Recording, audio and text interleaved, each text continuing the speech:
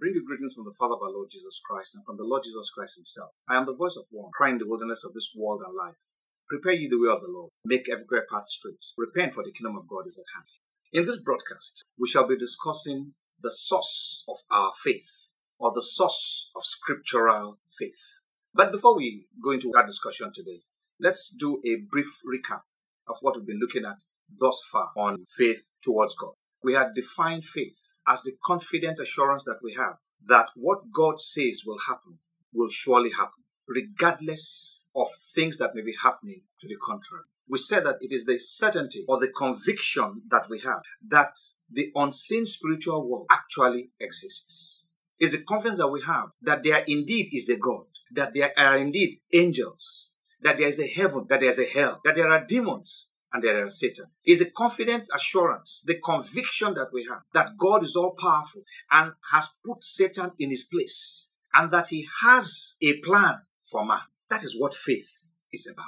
Scriptural faith must be towards God. Otherwise, it is secular. And if your faith is secular, you will be disappointed. You may not even be disappointed here on earth, but ultimately when you leave this world, you'll be disappointed because you will find yourself in a place that you ought not to be had you believed in God in the first place.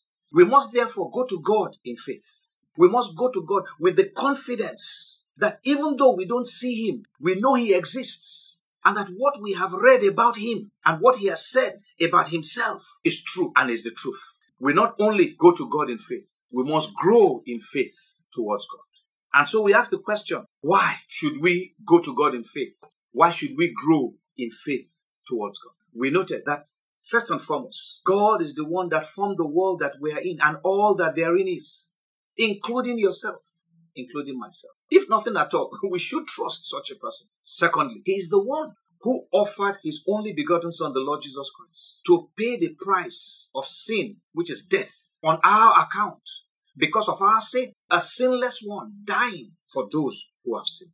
We also noted that it is by faith that we are approved by God, not by what we have done or have not done, but by believing in God. The Bible says Abraham believed God, and God accounted it to him for righteousness. We also noted that putting our trust in anything else or in anyone else is tantamount to lining up oneself for eternal disappointment, for eternal death. So for those reasons, we ought to have faith in God. We ought to grow in faith towards God. Then we ask the next question, how do we grow in faith towards God? In answering that, we noted that we can begin by hearing about what God has done in other circumstances from other people, as was the case of Rahab. She heard what God had done when Israel left Egypt, even before she was born. And then she heard about the dealings of God in the lives of the people in their wilderness wanderings. By the time Israel crossed over the Jordan, she noted that she knows that God will give them that land. She had heard about God and she believed. Her faith had been bolstered by the things that she had been hearing. That is how faith grows in us as we go to God. Another way by which we grow incrementally in our faith towards God is by having fellowship with those who have had first-hand experience with God. I'm not speaking of people who have heard and are speaking. No, people who have had first-hand experience with God. John wrote in 1 John chapter 1, he said, that which we have seen, which we have heard, which we have handled with our hands of the word of life is the one we are speaking about, so that your joy can be full. We can have fellowship with you. And indeed, our fellowship is not just with ourselves, but also with this one in our midst. Your faith begins to grow as you come in contact with people who have had first-hand experience with God. Then you also grow in faith as you begin to have your own first-hand experience with God. The very first of the first-hand experiences that you have with God is your eternal salvation. The day you got born again, the day you came to Christ, something happened in you, and you know it was not happenstance. It was not something that merely happened because the thing could happen. It was God at work in your life. When you recount your salvation experience, it should bring you to grow in faith towards God, knowing that you did not get saved by the machinations of men. We also noted that we need to remember and recount the dealings of God in our lives. That way, we grow in faith as we recount how God has been faithful, how God has been good, how God has been kind to us. We recited the hymn, Count Your Blessings, name them one by one, and it will surprise you what the Lord has done. Finally, we noted that we need to get intimate. We need to know God personally. You can hear about God. You can experience God through the experiences of other people, but you need to have a one-on-one relationship with God. It is relationship that is the issue, and you need to have it with God. We need to have a personal knowledge of God, not just hearsay, not just knowing about, but knowing Him for who He is. When we read the pages of the Bible, we encounter a God who is good, who is kind, who is merciful, yet cannot but judge and judge aright. We encounter a God who does not delight in the death of any man. We encounter a God who does not suffer fools. We encounter a God who is so patient that even when He sees people denigrating His name, misbehaving in the church, He gives them a second chance. These are what we call the shield of faith. When Satan brings his attacks against us, we're able to use these things to shore up our faith against him. We remember what God had done in time past as recorded in the Bible. We remember those who have had first-hand experience about God and how they tutored us, how they mentored us. We remember how God Himself was faithful in our lives. We remember the one-on-one interactions with God, His word, and we begin to speak His word, and we repel those attacks from Satan. And mark you, nobody can be excused from such attacks, because even the Lord Jesus Christ was attacked at every turn by Satan, but He overcame. Why? Because He trusted in His Father. It is the same trust that we must develop and grow in. We concluded by noting that faith toward God implies that we have faith in no one else, including ourselves. The Bible says in Proverbs chapter 3, verse 5 and 6, trust in the Lord with all your heart and lean not on your own understanding. In all your ways acknowledge Him, and He shall direct your path. Trust in the Lord with all your heart. Lean not on your own understanding. You don't understand anything. Stop trying to lean on your own understanding. Put your trust firmly in God. Faith toward God implies that we are to have faith in no man, not our general overseer, not our pastor, and that is not to denigrate those offices. When we become believers, we may be fed as newly born babes at the outset, but as we grow into maturity, we must get to the place where even when our general overseer or senior pastor or bishop or archbishop speaks to us, we go and hear from God and hear what God is saying. We share the story of the young man of God whom God sent from Judah to go and prophesy against the altar in 1 Kings chapter 13, the altar of Jeroboam's idolatry, and how Jeroboam tried to attack the guy and Jeroboam's hand just stuck there until the boy prayed and the hand withdrew. And when Jeroboam tried to get the boy together, the boy said, no, God told me to leave this place. I'm not to eat anything. And the boy was on his way. Then the children of one old prophet who was in Israel, whom God did not send, came to tell their father, we saw something today. The man said, where did this guy go? He chased after the boy and lied and deceived the boy to return that God told him to bring the boy back so that the boy can eat. The boy went back, believing that this is a man of God. And that was how he lost his life. So we are saying, before you accept that what a man of God has said is of God, find out from God. Let's move on to the discussion we want to have today. The source of scriptural faith. Where does faith come from? For that, let's go to the scriptures. In Ephesians chapter 2, verse 8, the Bible says, for by grace you have been saved through faith, and that not of yourselves. It is the gift of God. In verse 9 it says, not of works, lest anyone should boast. We are saved by grace through faith. And it says it, that salvation, that grace, and that faith, they are gifts of God. Your salvation is a gift. The grace that brought that salvation to you is a gift. And the faith that made you believe unto salvation is a gift from God. It says that no man should boast. In Romans chapter 1, verse 16, the Bible says, for I am not ashamed of the gospel of Christ, for it is the power of God to salvation for everyone who believes, for the Jew first and also for the Greek. The gospel is the power of God to bring salvation to mankind through faith. Believe. It says all those who believe through faith. So the gift of faith is from God. Faith itself that brings us to salvation came from God.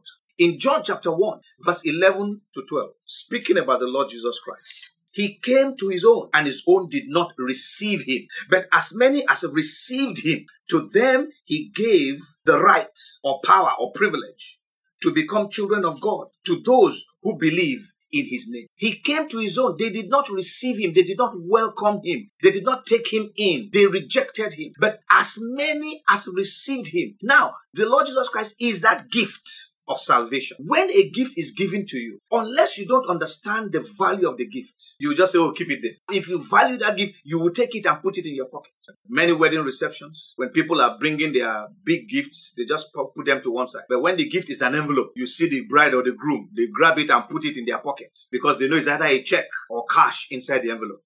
They don't leave it lying around. Why? They value it. They receive that gift. In the same way, when the gift of faith is given to us, we must receive it. Otherwise, we will lose the very essence of that faith, of what faith is supposed to do in our lives, which is the salvation, bringing salvation, deliverance, and many other things that God has in store for his people. So salvation came by grace through faith, and it is not anything that anybody works for. It is a gift that God gives. In Romans chapter 10, verse 17, the Bible says, so then, faith comes by hearing, and hearing by the word of God.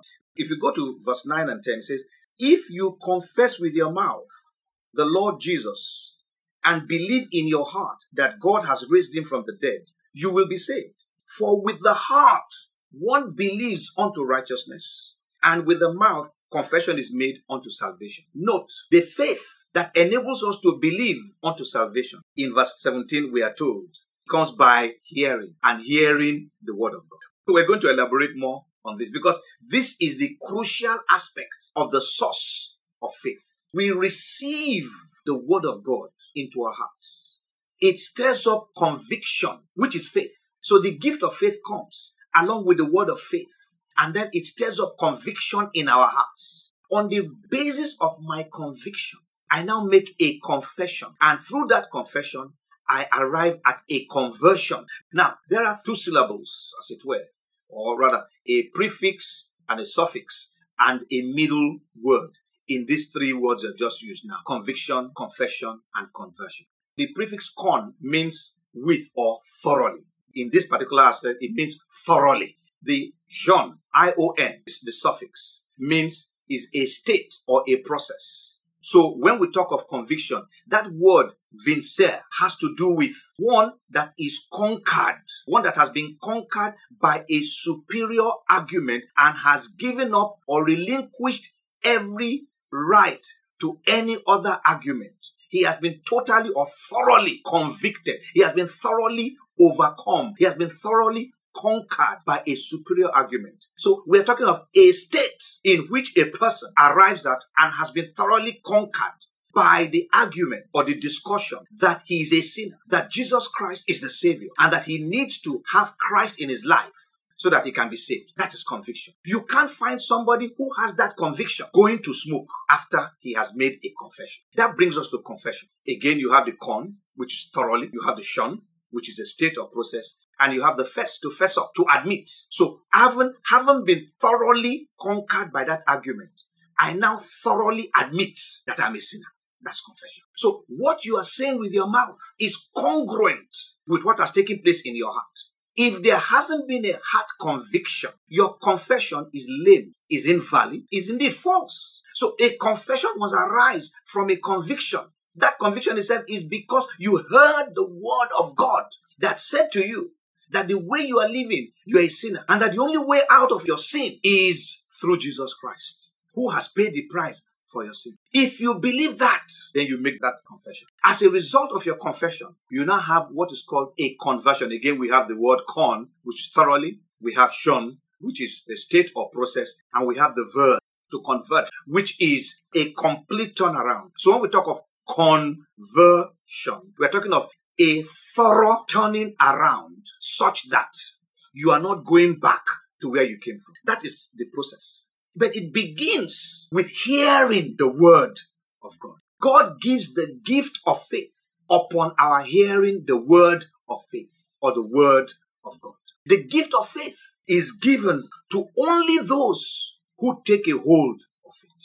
Let's look at Titus chapter 2, and I want to draw some things out there. And I'm going to read verse 11 and verse 12. It says, "For the grace of God that brings salvation has appeared to all men. But not all men have taken that gift, because not all men have faith." So even though God has given the gift of faith, not all men have received that gift. Not all men have accepted that gift. Not all men have welcomed that gift. And until they welcome that gift, they will not be saved. And then it goes on to say, this grace of God that brings salvation that has appeared to all men teaches us that denying godliness and worldly lusts, we should live soberly, righteously, and godly in this present age. But are we? So even though salvation has appeared to all men, not all men have received it. Not all men have accepted it. And even those who claim to have accepted it have not lived by it. So therein is the fallacy that they have accepted it. Because we still see a whole load of worldliness and ungodliness in the church today. We don't see sobriety. We don't see people living a sober life. We don't see righteousness. We don't see godliness in the church. Is it not a pity that politicians can use religion and people who say they are people of faith can be sold by politicians using religion? May the Lord have mercy on our poor souls. So going back to Romans chapter 10 verse 17. Without the word, you will not be able to receive the gift of faith. Even if it were thrust in front of you and pinned to your apron sleeves, you won't be able to accept it. So let's look at it. Romans 10:17 AD. New King James says, "So then faith comes by hearing, and hearing by the word of God." It seems simplistic, so we're going to look at 3 versions of the Bible and try and explain what it's saying. In the easy to read version, it says, "So faith comes from hearing the good news of salvation now. And people hear the good news when someone tells them about Christ." Christ is the message. Christ is the good news. The good news is not that you are going to be rich. The good is not that you're going to have a house. No, the good news is Christ has paid the price for the sins of mankind, and therefore has made it possible for mankind to have fellowship, a relationship with God, and be saved eternally in heaven. That is the good news. This talk about owning cars, that's not the good news. That is why you don't see faith. People can steal to own that car that they were preaching to, that they will get. People can cheat, can lie, can falsify figures to get those things because it has nothing to do with Christ. If it has to do with Christ, the death and resurrection of the Lord Jesus Christ, the gift of the Holy Spirit that he gave to mankind, and so on and so forth, that is the good news. That was what the Gentiles of those days rejoiced about. Before then, when they went to a Jewish assembly, they either had to go circumcised, and a lot of times they went there and listened and listened and listened and wanted to be convinced that they needed to be circumcised to be part of this religion. So a lot of them just went there to listen, not to be saved. Then they heard a message that says it is not circumcision that God is interested in. God is interested in the heart, because the problem of mankind is sin in the heart, and that sin has been dealt with by Christ. That if people accept Christ, that sin is purged out of their lives, and they can live apart from sin. They rejoice, said, "Wow, you mean we can actually serve this God? We can actually have fellowship with this God. We can have a relationship with this God without circumcision? So the real issue is sin? Is not the issue of circumcision?" They said, yes. They said, "Please lead us to this God." So there was envy on the part of the Jews, but joy on the part of the Gentiles, the so-called infidels. The Good News translation says, "So then faith comes through the message, and the message comes through preaching Christ." I want us to note this definition. Any message that is not preaching Christ is not going to build faith in you. Indeed, it's going to make you worldlier and ungodlier. That's what it's going to do. So it is the message of Christ, the message of the preaching of Christ, that brings about that faith. When you hear it being preached, when you open up your heart to that message, faith arises within you. In the Message translation, the Bible says, the point is, before you trust, you have to listen. But unless Christ's word is preached, there's nothing to listen to. What he's saying is, you can't trust someone you know nothing about. So you need to listen. And what you are listening to has to be the message about Christ, the message of Christ, the message from Christ. Otherwise, what you are listening to is vain. A lot of people go to church Sundays and other days of the week to listen to messages that have nothing to do with Christ. That's why we don't see faith in the church. You know, sometimes when I read Luke chapter 18 verse 8, where the Lord said, "However, when the Son of Man shall return, shall he find faith?" I used to wonder, why is the Lord saying that? Then I realized that indeed, shall he find faith? Is there faith? Just listen to what comes out of many of our pulpits. motivational speeches, things that will cause men to be excited, emotional talk, nothing that strikes the heart at the core of the issue. Sin, nothing. We are mollycoddling people who are living in sin. We are pardoning their sins. When God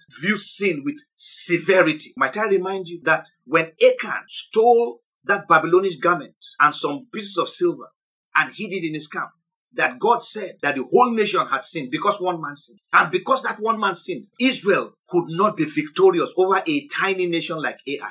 In fact, they lost the 36 in that battle. Joshua laid on his face. God came and told him, get up, what are you lying down for? There is sin in the camp.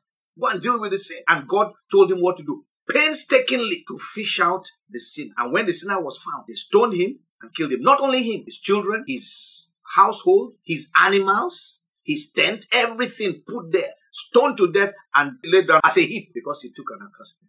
That's the severity of the punishment of God. Many of us don't understand it. But when you hear a message of Christ, a message about Christ, a message from Christ, you get to see raw, a picture of the severity of the judgment of God, punishment of God upon sin. Adam and Eve might have thought that God was joking.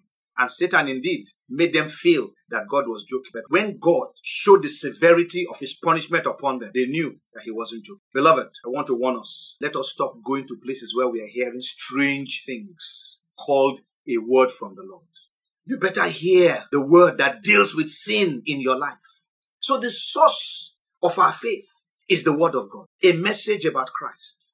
A message from Christ. A message of what Christ did on the cross at Calvary for you and I. It's good to hear about the miracles of God. But I tell you, the best miracle that can happen to you is the salvation of your soul. With that one miracle, several other miracles will follow. Let's stop going to these places where they are merchandising miracles. If you are born again, you are a miracle. An ongoing miracle, an ongoing work in your life. You're not going to get rich overnight. You may never even get rich. But you'll be so clean and clear from sin that when somebody offers you money that is wrong, you will avoid it.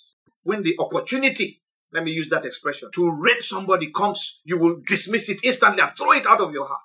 Why? Because you have been brought to the place where you hate sin as God hates sin. In Hebrews chapter 1, the Bible says, thou hast loved righteousness and hated iniquity. Therefore God, even thy God, has anointed thee with the oil of gladness above thy fellows. Speaking of the Lord Jesus Christ, and speaking of all those who come under Christ. We must love righteousness. We must hate iniquity. It's not enough to just love righteousness. You must also hate iniquity. Then God will bring his anointing. The anointing of God is the Holy Spirit around us. Who will have the Holy Spirit with us. But you cannot be living in sin and be speaking of the anointing. How did it get to your mouth? What is it doing on your lips? It has no place there because they don't mix. In John chapter 1, verse 1 to 5, the Bible tells us, in the beginning was the Word was with God, and the Word was God. The same was with God in the beginning. There was not anything made that was made without him. In him was life. And that life was the light of men. And the light shines in darkness. And darkness cannot comprehend it. Darkness cannot repel it. Darkness cannot overwhelm it. Darkness cannot overcome it. Darkness cannot conquer it. The word of God, that is the source of faith, is the written word and the person called the word. The Lord Jesus Christ is the person called the word. His words are words of faith. They are a veritable source of faith for us. But his words have been documented in what we call the Bible. You see, the Bible is not a book for politicians to be branding about and saying they are Christians. No, that's not what the Bible is meant for. The Bible is a document meant for those who have surrendered their lives to Christ, where God begins to give them the origin of sin and how they can get out of sin and begin to live a righteous life. That is what the Bible is meant. The Bible is not there for us to merchandise with and be telling people to come for miracles and all kinds of things, reading from the Bible. No. Many pastors have become Christian scientists, going over to the Bible and trying to replicate what they have read in the Bible. That's Christian science. We're trying to replicate an experiment that happened. So we read the notes on that experiment and say, let's go and repeat it somewhere else. God is a God who does things new every time. The way he saved Saul is not the way he saved me. It's not the way he saved you or saved other people or will save other people. Each person has a unique testimony of how God brought salvation to him. A man once came to a church where I was pastoring. We were about to end the service. I think it was 2 or 3 minutes to the end of the message. He just walked in and we gave the altar call. If you want to give your life to God, he was the first person in front. And we wondered what happened. After the service, we asked him, They said, what happened? He said he was sleeping at home. That God woke him up and told him to go to that church now and go and surrender his life. At least as at the time, he was a standing Christian. So I've seen different testimonies of how God saves people. But it is the written word that matters. As the word of God is preached, God releases the gift of faith to those who are listening. I'm not talking of casual listeners. I'm talking of attentive and intentional listeners, not accidental listeners, who will take the word of God to heart. He will release faith and they will be saved. We have a practical example in Acts chapter 14. When Paul was preaching, I read verse 8 to verse 10. And in Lystra, a certain man without strength in his feet was sitting, a cripple from his mother's womb, who had never walked. This man heard Paul speaking, Paul observing him intently and seeing that he had faith to be healed, said with a loud voice, stand up straight on your feet. And he leaped and walked. Faith was there. So the altar call we make is because of faith in the lives of people as they are listening to say, come if you want to give your life to Christ. And then a few people come. Oh, you know some people who just come out of emotion. But there are one or two who come out deep in their hearts and they are converted. The faith that keeps you with God from the get-go is that gift that God gives you upon your hearing the word of God. After Jesus was born, Mary, the earthly mother of Jesus, heard testimonies about him. The Bible says she kept it in her heart. Then at 12, he said something about, should I not be about my father's business? She kept it in her heart. Then in John chapter 2, when he went for the wedding at Cana in Galilee, the Bible says they had no wine. She went to Jesus. Son, they have no wine. He said, what has that to do with me? It's not yet my time. Based on what she had heard about him from when he was a baby till that time, she went to the servant and said, go and meet him. Whatever he says to you, do it. She had faith because she had heard a lot about that son, about that man. He said, that woman said, I should come and see you. Whatever you say, you do. He said, okay, go and put water inside those pots. And they went and fetched water and filled the pots with water. He said, draw. They took a cup, go and give it to the MC. It's very interesting that not one of them said, do you want them to slap me? They took the water to the MC. It's the MC who said, this is the best wine. How did you do it to save the best? Because in those days, when they want to get married, marriage lasts for 7 days. So the wine is fresh on day 1. On day 2, it starts fermenting. By day 7, it is horrid, it is alcohol. But for the man, he was tasting and said, this is as if they just brought the wine today, fresh wine. I know many people say Jesus turned water into wine, so it means that you can know that is non-alcoholic wine. It has not fermented as fresh wine. That was what made the master of ceremony to exclaim and say, where did you get this fresh wine from? The Bible says that was the beginning of miracles, the life of Jesus Christ.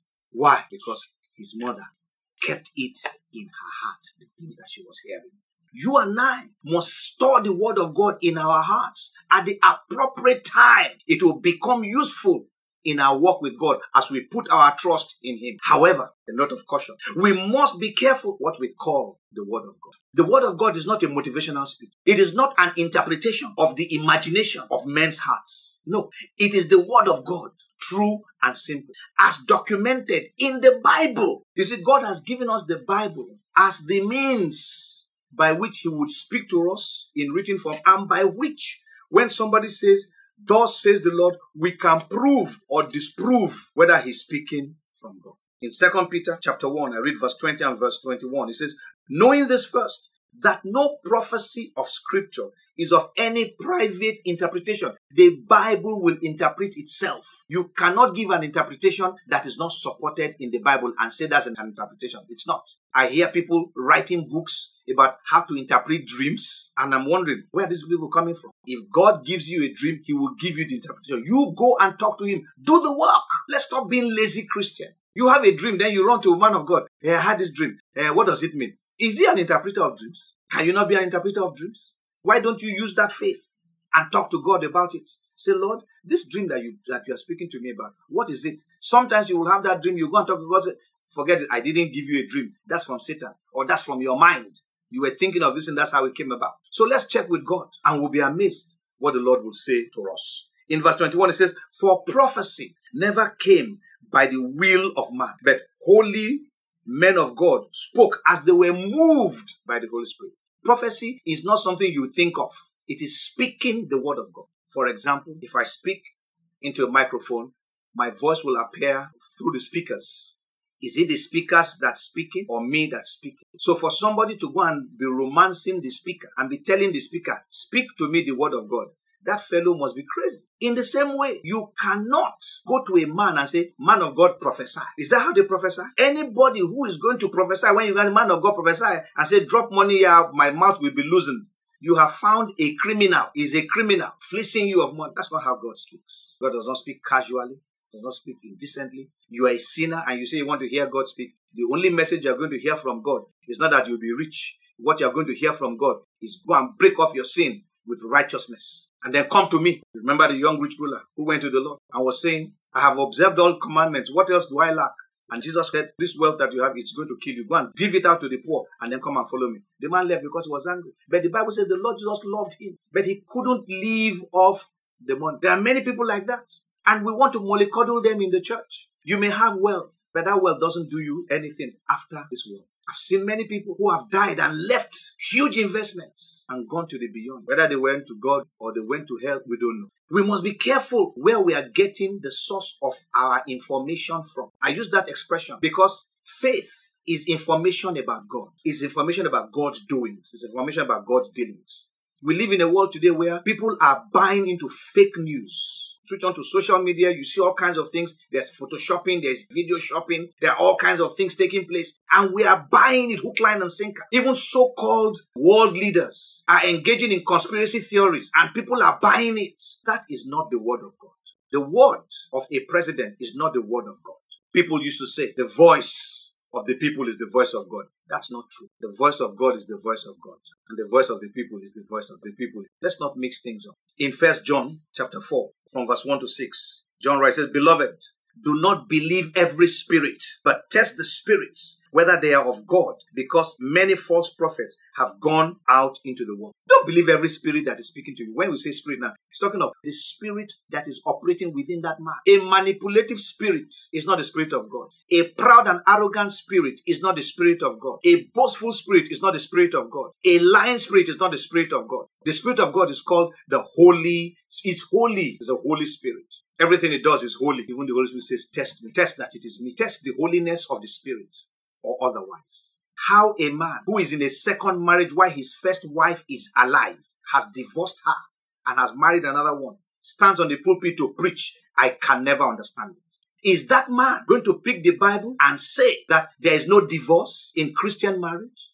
He can't. If he does, he's a hypocrite. What will he counsel people who want to separate from their wives? Will he tell them to stay? You say, well, that's how I had to left. You have to leave. So what he is doing with the Bible, I don't understand. Because the word of God makes it clear that you cannot divorce your wife. And that if you were to divorce, you are to stay unmarried. Otherwise, you return back to yourselves. That's the word of God.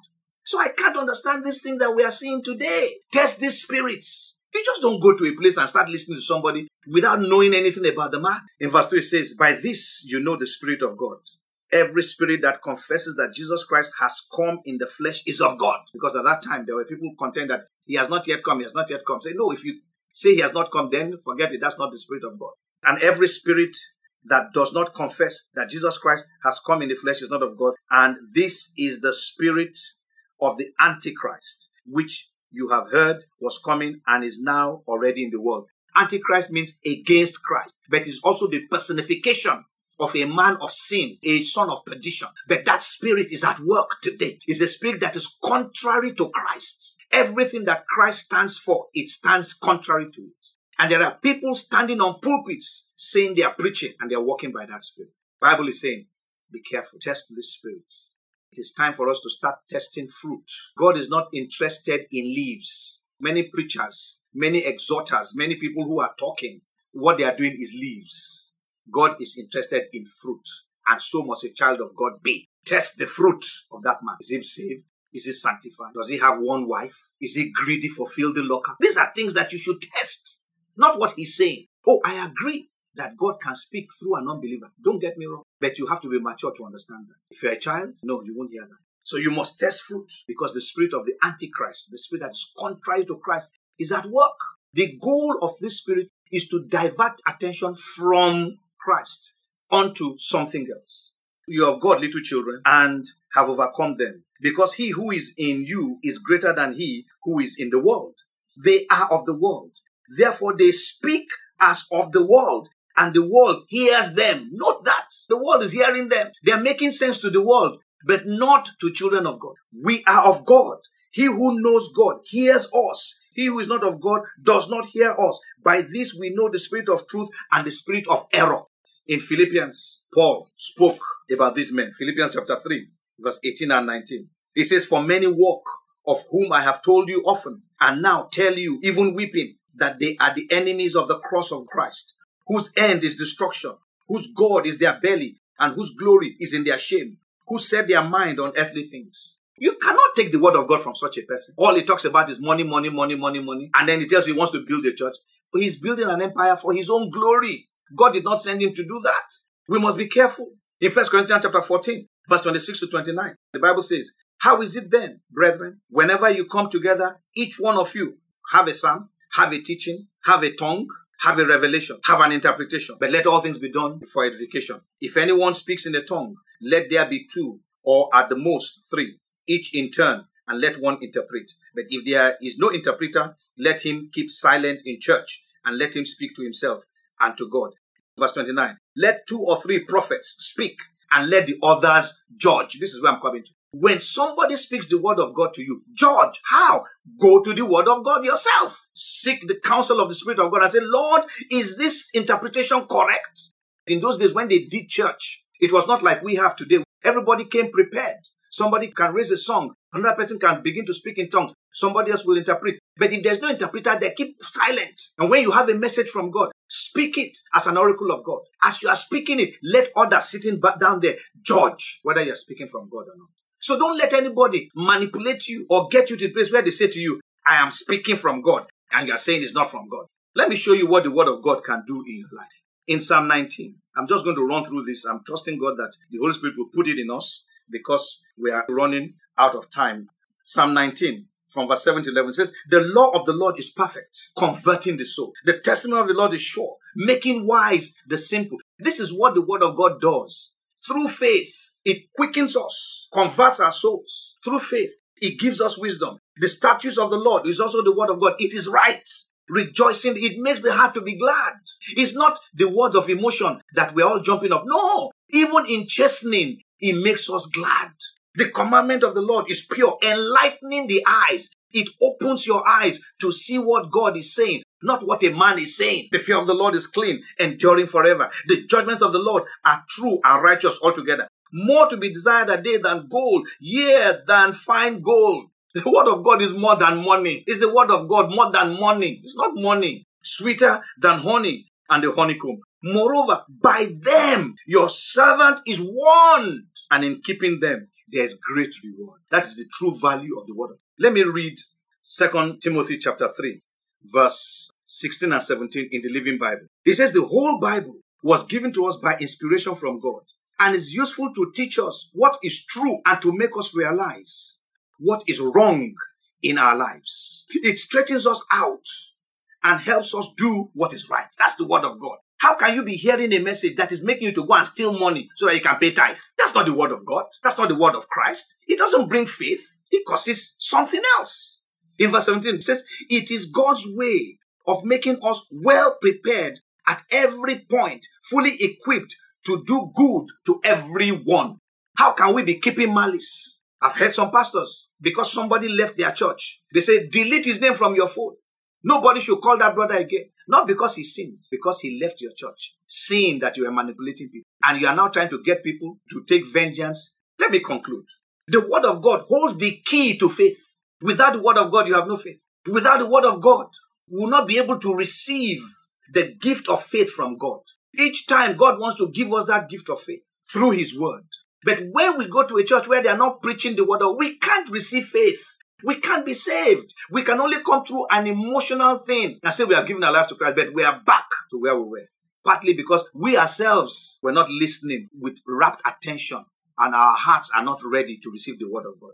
We still have many things disturbing us. He says, by it, we know all that we need to know about God and his dealings. It's in the Bible. Genesis to Revelation tells you everything. You don't need to bring any other book. The word of God, this Bible is like a letter or a manual. Once you become born again, it's like going for employment. Once you get the employment, they give you a man and say, go and study this man. This is how we operate here. You are born again, they give you the Bible. Go and start reading the Bible. You say, where do I start from? Start from Genesis. God will speak to you through any page that you read. Start reading it, God will speak to you. It's a letter that God has written to you. Indeed, it's a love letter. He's telling you about himself. I once watched a film where a man was engaging a pilot. And he said to the pilot that people say an eye for an eye, a tooth for a tooth. He said, me, for a tooth, I take a head. For an eye, I take a life. He said, when people saw that I am serious about it, they keep their distance far away from my mouth. When God said an eye for an eye, what was God intending? That we should be cutting people's eyes? No. He said, keep away from other people's eyes. If you don't want to lose your eye, why do you want to cut off somebody's eyes? We need to know God. We don't know him. It's in the pages of the Bible that you begin to come across God. When you know that God is passionate against sin, you won't toy with it. When you know that God wants you to live, you will do everything to live. He said in Ezekiel chapter 18 or thereabout, he said, why are you going to die? Do you think I have pleasure in the death of anyone?